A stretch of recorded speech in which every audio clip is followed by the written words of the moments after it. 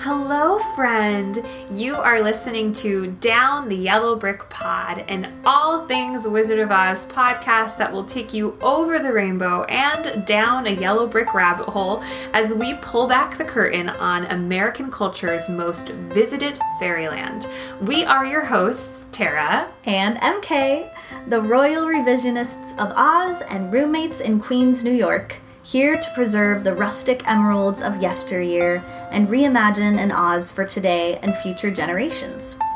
This season, we will be deep diving with the melodies of the many musical adaptations of L. Frank Baum's original Oz book, The Wonderful Wizard of Oz, taking up residency in the 1939 classic MGM film, as well as the 70s super soul hit, The Wiz. Visit our Insta at Down the Yellow Brick Pod for an accompanying scrapbook and fave space to connect, as well as our Patreon community where we continue the escapism and entertainment with Tiny Oz concerts, acoustic coffee shop covers and mashups, not sponsored by NPR, and other good witchy perks for each Patreon tier. Our Patreons are truly our MVPs. Consider joining our Oz fam today. It would truly make our day. May the world of Oz continue to be a bewitching escape in bewildering years, nostalgic and nuanced, and a magical refuge where two gals and queens can cross yellow brick roads with wonders like you. Night time sharpens, heightens each sensation. Darkness fills and wakes. I don't know how this goes. Imagination. The Wiz was in this theater. Can you guess what theater it was in? It's going to open on Broadway before a masked man comes in. Can you guess this music of the night? That was your best performance to date. She is improvising this morning. I thought you wrote that. That was fierce. Thank you. Thank Don't you. know how this part goes. I was like, Imagination. Wakes imagine. Hey. That's not how it goes. Weh. We'll figure it out. I'm obsessed with everything about this because Phantom was my first musical, introduction to the world of musical theater ever. It is the first musical I saw on a class trip, and I had binoculars. Yes! I went on a class trip too, and I cried. You had binoculars. The Majestic Theater. A Majestic! Home to the Wiz, which is finally easing on down. We are easing down. Let's be real. Schlepping on down. Schlepping on down. Yeah, nothing about this is easy. So we're just going to get right into it, right, Em? Let's just go Let's because, just dive. folks, this is a lot of history that we're giving you, but it's important history. This is very important. Okay, so The Wiz, opening on Broadway now finally in December 1974, first preview performance on Christmas Eve. Will this be coal in our stocking or will it be presents under the tree? The question is abound. Good question. And, y'all, the response in these opening previews was trepid. Empty seats, not a lot of money, just to know what was happening financially. The show's operating cost was $67,000 per week. They were bringing in, I think in the first week of previews, a little over $35,000. So that's not great. Yeah, it's not great. It's just about over half. The next week got a little bit better. The next week got a little bit better, but they're not able to pay their bills. So this is not going well. But they do in this time get Sandra Manley, who is a press agent with the Merlin Group. She just formed this press agency.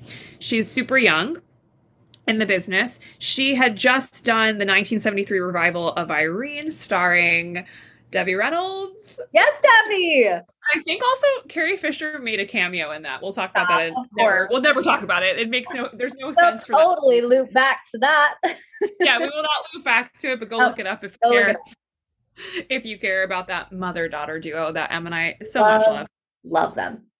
Okay, so this was their only Broadway show and they were hired for The Wiz, so they're very excited. They have the energy. They have that young energy that's like that hustle, like let's get this show out there. So they basically they saw the show not doing well and they were like, let's just throw tickets at disc jockeys, coordinators for radio, freelance reporters. Like, let's just get people in here. That was their first approach. Yeah. But it was kind of like they didn't have anything to lose. The show was not doing well. It looked like the show was going to close after opening. That's what everyone was feeling. Right. There was a closing notice ready to be posted, which is crazy. They all felt that warning. So opening night would come on January 5th, 1975. It would be a mix. It was pretty well attended, but it would be a mix of theater elite, people dressed from characters from MGM's Wizard of Oz. Oh no. A mixture of racial backgrounds, a lot of family and members and friends, though, of the people who were associated with the show, which is really, really great. This was noted in How the Wiz Was, the making of one of the biggest musical hits of the 70s by Jeremy Ofterhide. He noted the audience was enthusiastic, but not ecstatic. So it didn't have that magical turning point happen quite yet. So they did get some like AM New York thing that was helping with Stephanie Mills, Hit and Battle, Tiger Haynes, and Ted Ross going on the radio. Like these like little tiny things were starting to happen, but it started getting not great reviews, mostly from white people, which I think is really important to note. So way back when we were just getting started, I was doing some Wiz research just for fun at the time. And there is a really sad review posted by Clive Barnes on January 6th, 1975 in the New York Times that just feels like someone, like the show was not really for you, but he's like saying it's for him and doesn't understand it.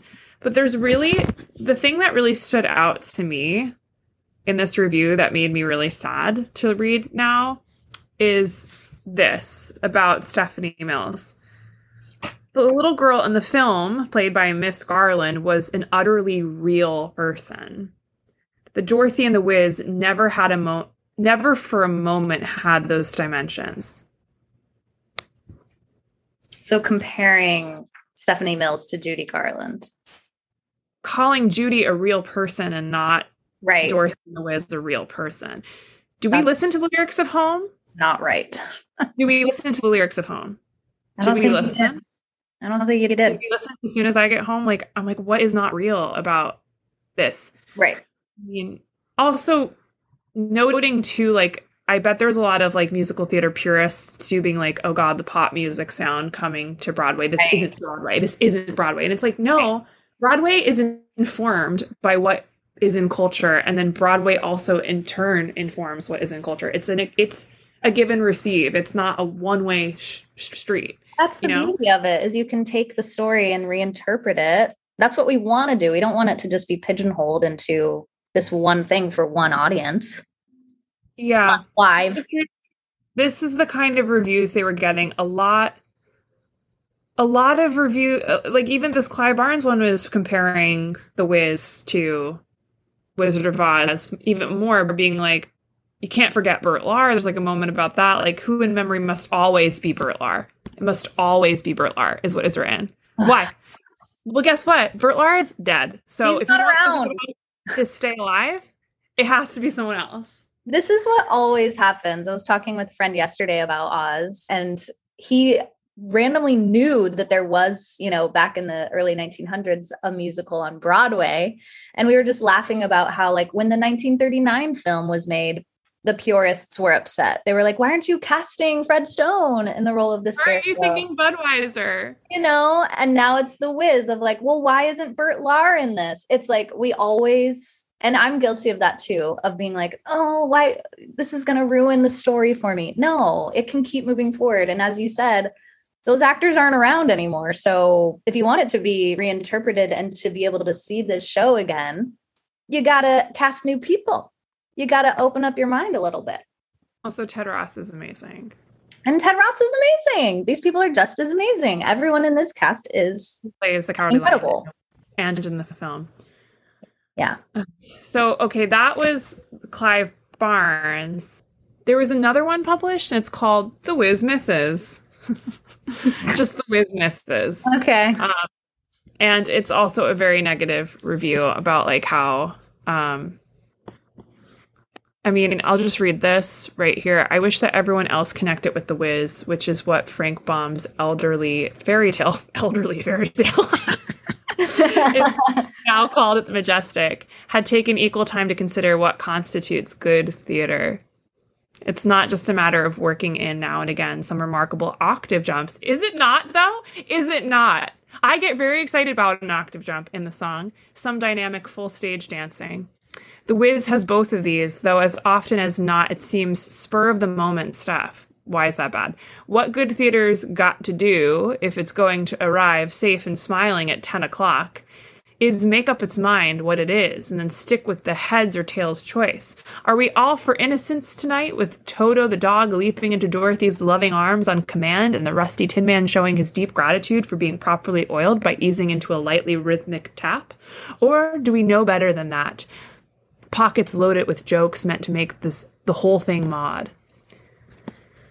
So just like could not get behind, I guess, the style of this show, but it's so salty, this review. Unnecessarily so.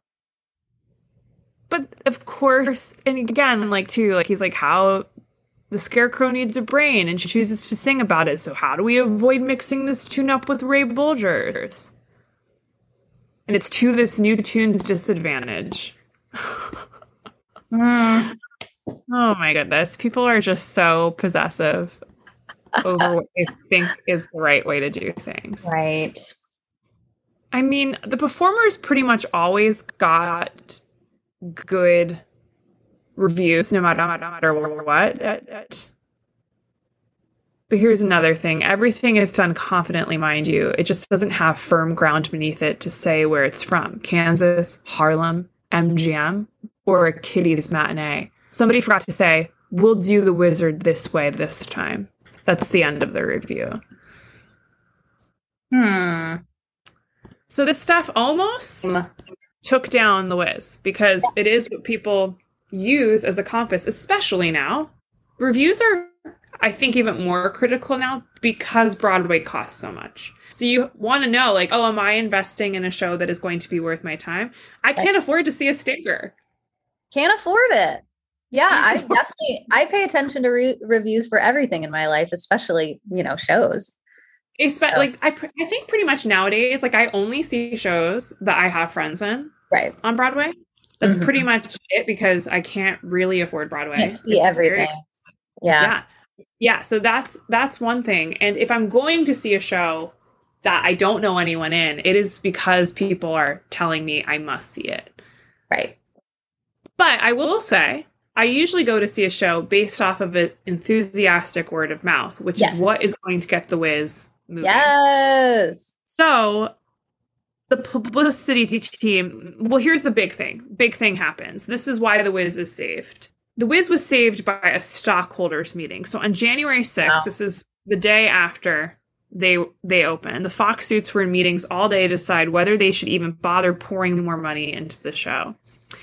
And then this is what this book says. And I'm like, who was this person? Then someone pointed out that there was a stockholders meeting coming up. No one was thrilled about the prospect of standing in front of a bunch of angry stockholders justifying $1 million loss. $1 million is a lot nowadays, but in the 1970s, this was astronomical. So they thought it would be easier to just throw money and keep the musical running rather than to admit defeat at this moment. So that was a big, big thing. Buying more time for the show, for creative marketing, to kick in high gear, to kind of have this unconventional approach to creating a sustaining musical on Broadway. So they had a few months to like, okay, we just bought time. Let's figure out what we could do. And this is what is said by Wernard Lieberfarb, a Fox Veep in charge of special marketing. Up until opening night, Fox was being guided by traditional theater thinking, watching the critics and waiting for them. That's absurd. Critics do their job, but that doesn't mean they should be our ad agency. So they're like, let's just like ditch this whole critical response because A, it wasn't good. They didn't understand the show. So they're thinking, what can we do? So Sandra, our girl, publicity agency owner, Sandra. she is all on word of mouth. Like, she's like, that's what's going to do it. So she started making deals with advertising managers at radio stations. Example, WNEW, she traded $1,000 worth of tickets for $1,000 worth of airtime. So she's getting booties and seats and also getting them on the radio. Okay, so then this is a big thing. Ken sits down with Amsterdam News, which was a newspaper geared towards the Black community.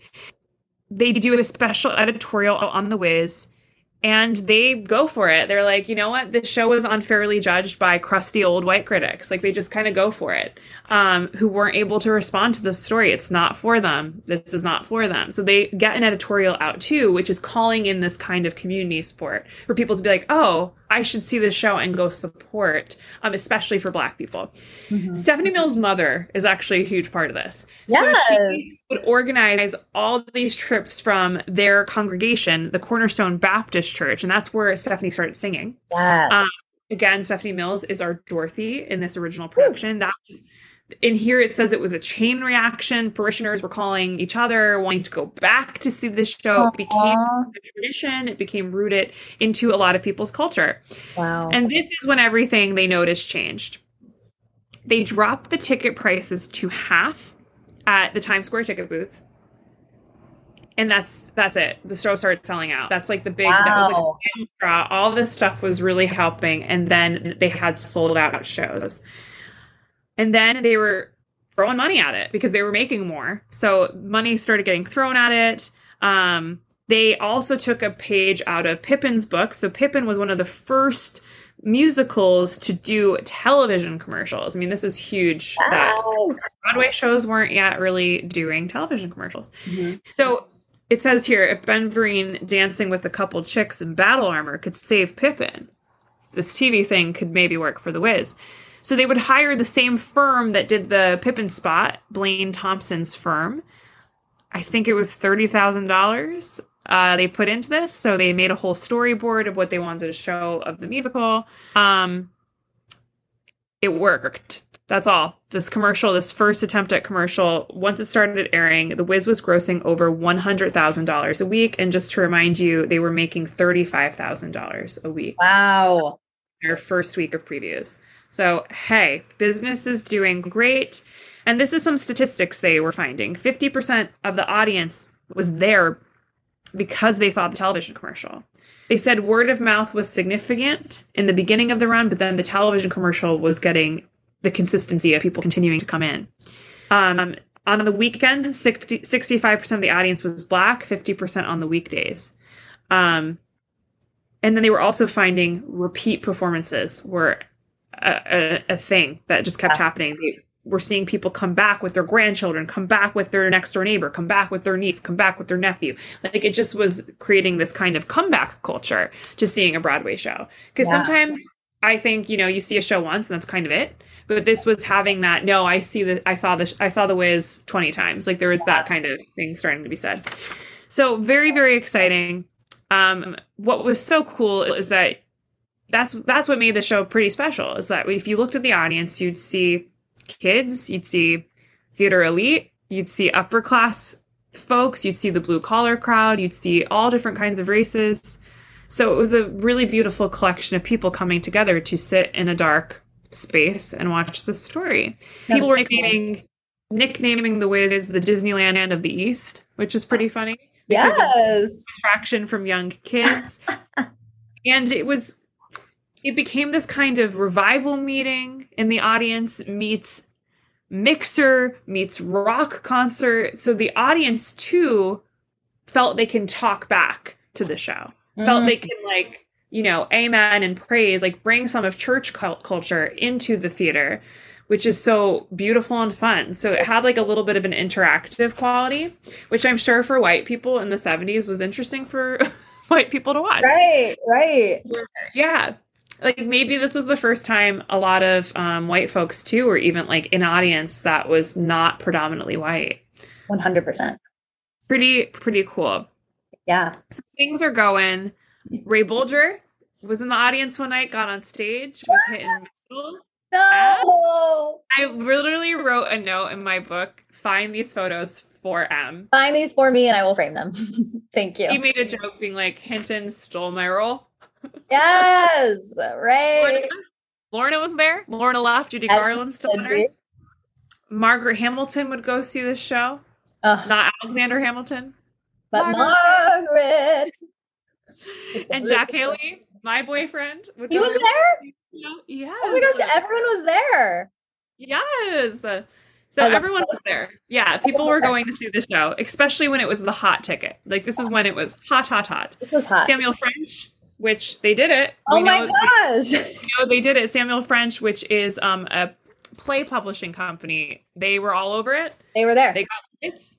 Do you know who else was a really big fan of The Wiz? Who is also a huge musical theater name? Who? Mr. Stephen Sondheim. So Stephen Sondheim apparently saw the show 6 times, and he was a huge fan of it. And in this book, Broadway the Musicals by Peter Felicia, I hope I'm saying that right. He says that because obviously Sondheim's shows were like hitting big right before this. And his shows are a little bit more like you got to really be focused. It's a little more highbrow. You know, it is that sort of like elite theater experience, which is why I never even knew who Sondheim was growing up because it was going over my head. Yeah. And basically he says a lot of people probably went and saw the show just based on Sondheim's recommendation. So in addition to that, Sondheim and Frank Rich, who was like a huge New York Times contributor during that time, they had all of these interviews together at Oberlin College. And here's a quote, just so we get a little more context. From the Cleveland Jewish News, they reported on their Oberlin appearance, quote, Sondheim said, "Movies are photographs. The stage is larger than life. What musicals does Sondheim admire the most? Porgy and Bess tops a list, which includes Carousel, She Loves Me, and The Wiz, which he saw 6 times. Sondheim took a dim view of today's musicals. What works now, he said, are musicals that are easy to take. Audiences don't want to be challenged." He's not kind of an interesting quote. He's not wrong. Or I don't know. I don't think producers want to take risks. I will throw that back. Yeah. Sondheim grew up in a time, and for those who do not know who Stephen Sondheim is, he's considered one of the greatest composers to ever come into the musical theater canon because of his complexities he gives to characters, his dissonance that he creates in his music. His music is not hummable, as often will be associated with him. It's definitely more character-driven and about the story. So a lot of his stuff doesn't make sense out of context. You have to go see the full score. And it's quite masterful, the work he does. Sweeney Todd, Sunday in the Park with George, Company, like these are some of Company, which has a current revival that is going to be reopening. So I think I did my musical. This is when college is important. I did my musical theater thesis. This is the only time. This is the only time. I did my musical theater, like my big thesis paper on Adam Guettel and Floyd Collins. And I also used a lot of Kander and Ebb's book, Colored Lights, which I believe was written, I can't remember if it's like autobiographical. I can't remember how that book was written. But they talk about in their day, which was Stephen Sondheim's day as well, there was risks being taken. Right. Like they were able to flop on Broadway. They were able to have that experience before maybe writing a masterpiece, or writing something that would be a critical success. That doesn't really happen anymore. People are like flopping in basements on scene, and because even in some of these flops, there's still usually something that's gold, right? Like there's something, there's a song that's like, that song at least is amazing.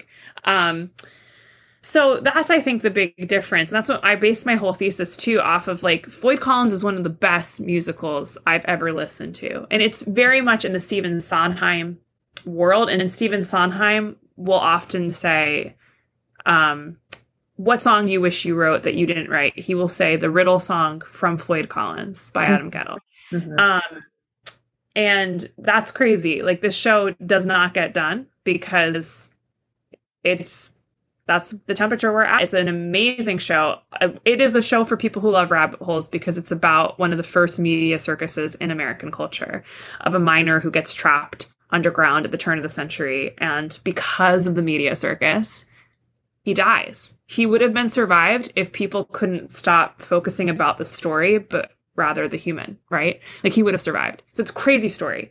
And that musical just could not find like the critical success too. And Adam Guettel is an interesting guy too, because he's Light in the Piazza. If you're familiar with that, that was probably his biggest, but he's really hasn't written a ton more since then. Nothing mainstream. Yeah. And when I think this is what I shared with you. I'm not sure if I shared this on the podcast or just with you, Em. When I saw Stephen Sondheim in conversation, he said Charlie Smalls, The Wiz, one of my favorite composers. Yes.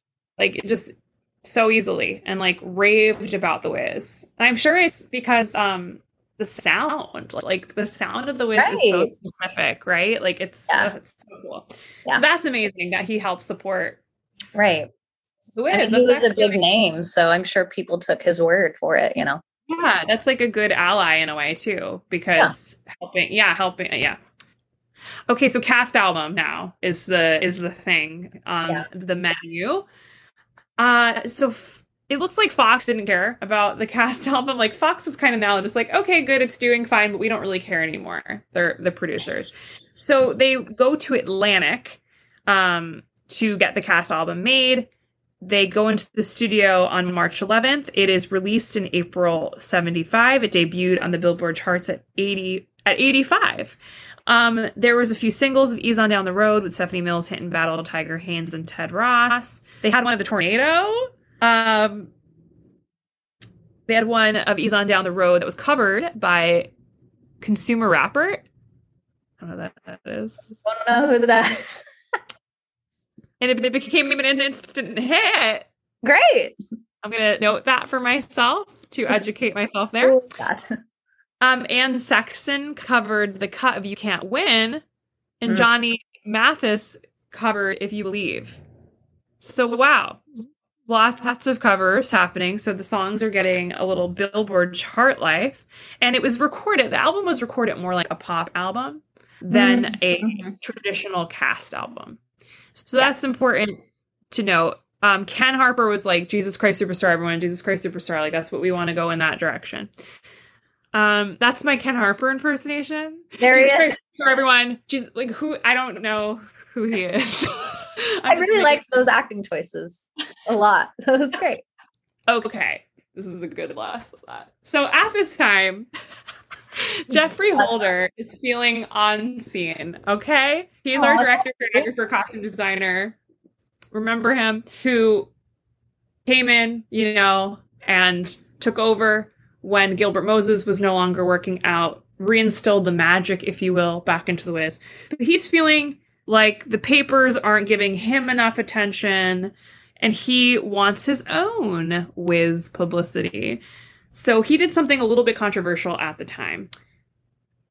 He went to the New York Times and said, write a story about me and how I saved The Wiz. I love him. Definitely caused some tension, as reported here, within the company, who a lot of them still saw him as the replacement director. And it created a little bit of animosity. It just felt like also this would cause a little dirty laundry that felt like in today's day and era would be aired on Twitter, like drama coming at someone. It's basically that via New York Times articles. So a month later, after this article was released on Jeffrey, Gilbert Moses would release one in the Times. So it feels like his Twitter status coming out. Whoa, stop. I love it. Saying that Gilbert basically just tightened the show's framework, but the staging was his. Like, he was like, I did all of that. That was me. Right. So it just was like drama. Their drama was out. I mean, thank goodness. Meanwhile, at the time, Meanwhile, at the time, The Wiz is like starting to sweep the Tony Awards, which we'll talk about in a minute. But let me just talk about this Jeffrey. I read the Jeffrey Holder article that was put out. Oh no! It's titled by Eleanor Lester, Jeffrey Holder, the Wiz who rescued the Wiz. Cheers. Okay, I love how they describe Jeffrey, which is really fun in here. They say he was glowing like a Caribbean sunset. That's an interesting phrase. Okay. As he was just talking about this. And he says, darling, it was this way. I was the original director of the show. Ken Harper, the producer, contacted me more than 2 years ago and told me he wanted to do an all-black musical version of The Wizard of Oz. And he even says, I loved the idea immediately and said if it's black, it must, of course, be called The Wiz. So he's even taking credit for the title right away, which I think it was him. And then he just tells his story, which... This is the interesting part. Then Harper asked me to recommend a black director and choreographer. Well, I was a little taken aback by that because I am a director and choreographer. I've always choreographed my own dances and directed actors in movement. This accent you have is wonderful. It's terrible. I don't want to a little bit British. I think IPA. I haven't listened to him a lot, but Jeffrey Holder is like, darling. He's just marvelous. He seems, great. He is marvelous. Yeah. People know I'm an actor too, but they call me and ask for James Earl Jones' telephone number. Oh. What could I do? I recommended Lewis Johnson, who had directed Pearly, and Donald McHale, who did I also froze on his name last week, who did Raisin. Harper said he thought I'd be wonderful in the role of the Wiz, and I said thanks and sold costume drawings for him. Some of these New York Times articles are incorrectly transcribed. They're from like a while ago. Yeah, long time. So also interesting that's how Jeffrey Holder views himself in the business, as being like the person people love, like people call him to get closer to someone else. So I feel that way. That can get old. And a little bit used. So yeah, he's basically just telling his side of the story, but he's saying like this is mine. Like, I was supposed to be the initial director choreographer. It was too much at the time, but then I didn't want to do it when they wanted to bring on a co-director. He's just telling his side of the story, I guess. I love that it was all aired out in the New York Times, though. That's like a big platform. Like, the word rescuing, it makes him sound like a savior, So Right. There's also just like the shade is completely there for Gil Moses and George Faison. Like there's just like a little hints of shade there. Yeah. The drama. He talks about how he works too, which is interesting. Meet me at my hotel room or the bar, and we start talking. And we talk about everything in the world but the play, about our lives and how we feel about things. And we finally get to how we feel about the part. Then I say, now show it to me. And when we finally get to what we both feel is right, I say, good, now make it bigger than life. Good. Definitely. I love all of this. I mean, I think I would like him a lot. I have a feeling I would like to meet him. Probably an extra over-the-top person, but most extra over-the-top people are because they have insecurities of some kind. Mm-hmm. And, and we all have our insecurities. Like, I think that's very human, but that's his way of compensating for them. Yes. I think this is shady that he did this New York Times article. I kind of love it. He was like, hello, New York Times, can we talk? So Jeffrey Holder also said, it's because The Wiz, Dorothy's Search for Oz, is a universal story of growing up. Everyone, black, red, or green, goes through it. That rebellion, that confusion about what the world is like, all those fears until they know that they can always go back and find it. What is it? That love they have at home, of course. That's why Dorothy is grown up at the end. She understood this. This is also quoted in this magical New York Times article that is like pro Jeffrey Holder. Jeffrey also goes on to say in this article that his direction or vision of this show was just, it's something magical that takes over. So that's when the gods are out, and you have to be there to receive them. I don't need more than about 3 hours of sleep a night. Often I paint all night. My painting has sustained me through everything. 3 hours? Get it. That's, I don't know. Get it, Jeffrey. I don't think I could do that, Jeffrey. That would be rough for me. So that was a bit from that awesome New York Times article. Jeffrey Holder. Jeffrey! Claiming the narrative. Yes. Meanwhile, The Wiz, there was a musician strike that affected The Wiz for a little bit in the fall of 1975. Andre Shields was one of the actors who Em and I both love so much, who represented the actors during that strike, saying, while we support the musicians' right to strike, we want to confirm our own right to work. It's the performing artists that have been victimized. Very interesting. So this is something that has happened.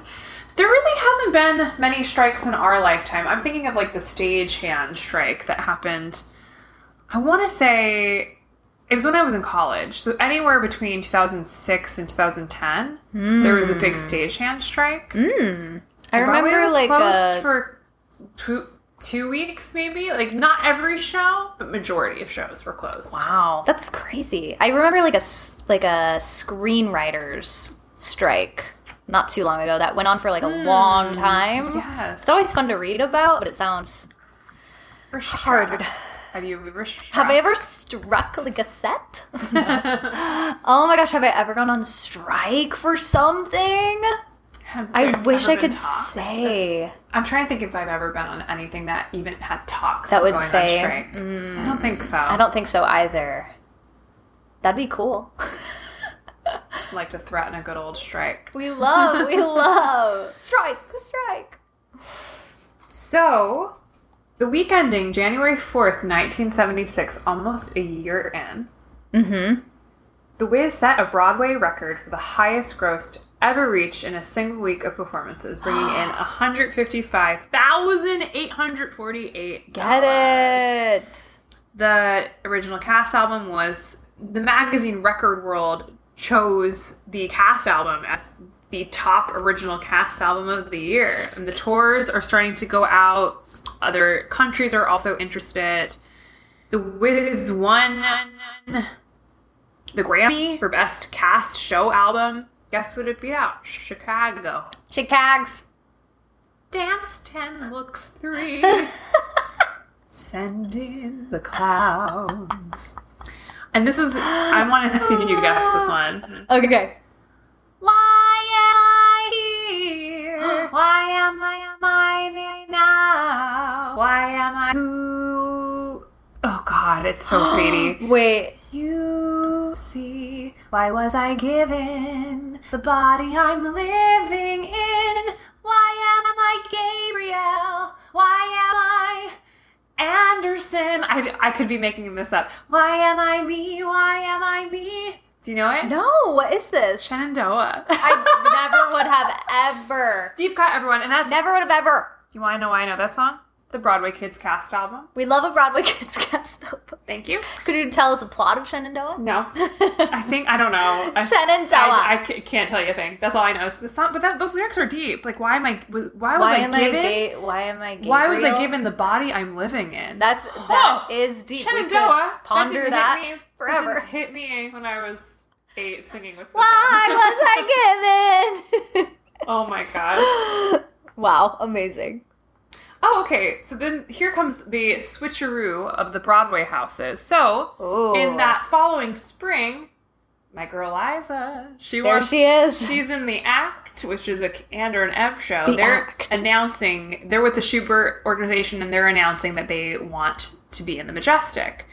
So, and because the Majestic was a premier Broadway house, The Wiz is asked to leave, but Ken Harper gets the offer of the Broadway Theater.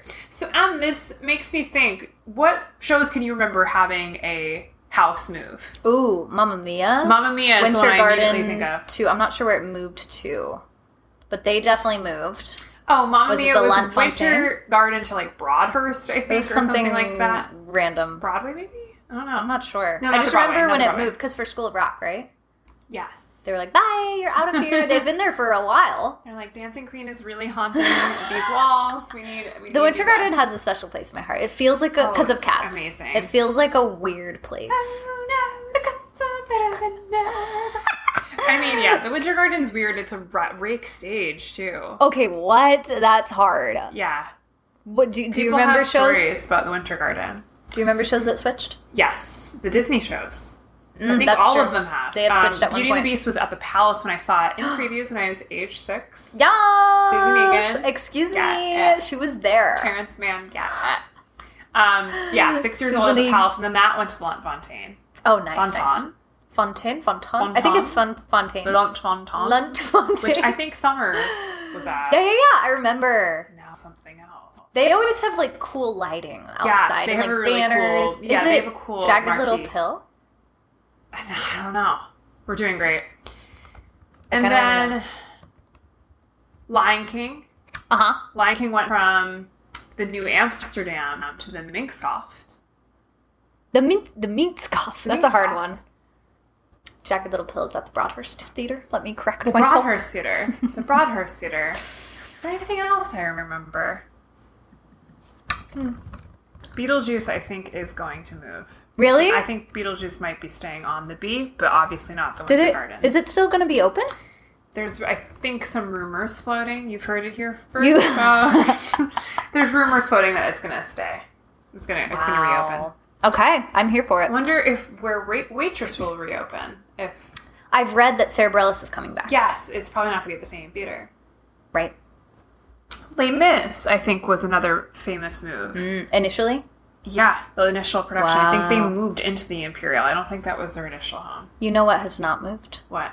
Phantom of the Yeah. Opera is there. I can't. But it's They like, have haunted no. that theater forever and ever officially. And we're Amen. it's weird to talk about the Majestic know. like shows coming in and out because never in my lifetime. Never in my lifetime have I known any other show there. Okay, this is a story that you're gonna love. I love it already. Okay, so the Broadway theater, they move in and there's issues. Okay. There is a really bad sewage odor Oh no. that all the folks in the ensemble are dealing with in their dressing rooms oh that are no, in the that sounds basement. terrible. It's really bad. Bruce Taylor, who was the equity deputy for the company, is My noted favorite here. phrase, And equity deputy. my heart just goes out to him because being an equity deputy is either a walk in the park and nothing, or it's everything. The worst thing you will ever experience. It's like, why did I ever say yes Yeah. to doing this? Mm-hmm. He was in so many conversations with the Schubert organization, with the health department, and was ignored. Great. They wrote to Ken. They enclosed a petition signed by all of the ensemble members. Oh, no. They said the smell has to be gone by half hour before their showtime on August 4th or they wouldn't perform. So the Schuberts would have the air shaft finally wash and disinfect it, and they would adjust the fan so the air would be exhausted onto the street instead of being pulled back into the theater. But it didn't help. It wasn't like a permanent solution. And then Equity checked it out and ordered that the performers need to be moved to another dressing room. So there we go. Equity is doing something that's very exciting. Whoa. Need to be moved ASAP. They were moved and they performed. And the Schuberts got a nice clean shaft. So, yeah, it's just a saying here that, like, this was a dirty time of New York. Like, just being in this area. Yeah, dirtiest. Yeah, it was a seedy Yeah. neighborhood. It was the theater district. Yes. But then the Wiz became a part of this big, massive I Love New York campaign in 1977. The New York State Department of Economic Development wanted to dream up a new approach to New York to become a great tourist spot and give New Yorkers this new sense of revitalized pride. And they hired Milton Glaser, who did the Wiz art logo, to Whoa. do the famous I Love New York logo. Yes. And they were using Broadway as something they could market off of as like a New York institution. So many Broadway shows were invited to participate, and The Wiz was one of them. They were used in subway and television ads. Oh my gosh. And then this is where we get into 1978, Universal Pictures. Before we go into Universal Pictures, Yeah, we have a lot to with talk about. them buying the film, which is noted immediately here. Biggest box office bomb of 78. Get out of here. I'm like, I love it. There's also some tours that are starting to happen. This is nuts. You're going to die over this. I'm scared. Okay, so Stephanie, this is all happening in like as the movie's coming out, because Stephanie was doing The Wiz on Broadway as the movie was happening. Right. She wanted to leave the show. She did the show for 4 years, 8 times a week. That's a lot. There was a big call that was held on December 14th of 1978 at the Broadway Theater.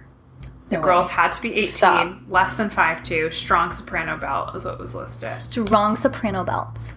And Stephanie just wanted to go on vacation so bad, but management did not want her to leave, so they only hired Gail Lorene Turner, who had played Dorothy on the tour, to fill in for a month, and they just gave Stephanie a vacay. Yes, Stephanie, you deserve that She after didn't get 4 to leave. years. They kept her, which it is noted here. That's rough. Maybe we've already talked about it. I can't recall. Like her closing performance. We'll get to that. So, on January 18th, 1979, the New York Post published a rumor that The Wiz may close in a couple months. And then, soon after that, it was announced the show would close on January 28th. And everyone was kind of like, huh? What just happened? There was just all of a sudden a closing notice backstage without real warning. The show was doing decently. But there is rumor, speculation that the show closed because Ken Harper was obligated by Universal to close it after the movie was released. So here it is. January 28th, 1979 becomes the closing night for the Broadway run of The Wiz. Drew an international audience from Africa, France, England, and of course, our home, New York. Our home state. It was oversold. Folding chairs were set up in the aisles to seat everyone. What? It just was crazy. Stephanie Mills broke down. I'm getting teary-eyed. When? Do we know when? Singing home. Stop. Truly an emotionally charged night. They got 16 curtain calls. 16. Encores were after almost everything. Okay, here's some fun stats. You ready for it? I'm ready for these stats. Stephanie Mills walked over 4,800 miles, 3 miles per performance throughout the run. 3 miles per show? Uh-huh. Oh my gosh. She wore out almost 25 pairs of silver slippers, costing $220 a pair. Where are they? The production wore out almost 50 lion suits. 20,000 green balloons were let go. 300 pairs of sunglasses were used. 1,000 pounds over it of glitter was used.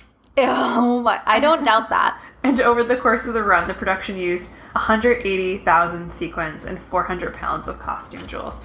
Those, they have to still be present in that Phantom of the Opera mess. Oh, please, I'm getting chills. Well, the Let's Broadway go theater too. Search I backstage. know, like, if there's a piece of glitter on the Majestic floor, That I'll is say from it's The Wiz. And we're going to find the shoes. And then the rights were out soon after that. Of course, we were saying there were some tours, which we can talk about post we get through the movie. We can talk a little bit about The Wiz afterlife. Mm-hmm. Lots of tours and a lot of amateur to professional production just started popping up. The glory days of The Wiz were starting to end from this original run around July of 1979, I think is when they made the last tour of this official original production. And we'll talk about the revivals, all of that stuff. This is far from over. Coming up later. Thank you so much for listening to Down the Yellow Brick Pod. If you are feeling frisky with your fingertips, scroll on over to Apple Podcasts and leave us a glowing rate and review. Each person who leaves us a review will be entered to win our end of the season Oz giveaways, including a gift basket of musical adaptation goods, which, trust me, you aren't going to want to miss. All previous reviews will also be considered in our entries. We see you. Until next time, catch us at Down the Yellow Brick Pod in our Technicolor scrapbook on IG and partying on our Patreon. Gratitude to our patrons of present and future for making more magic possible. Let's escape to Oz soon, okay? TTYL!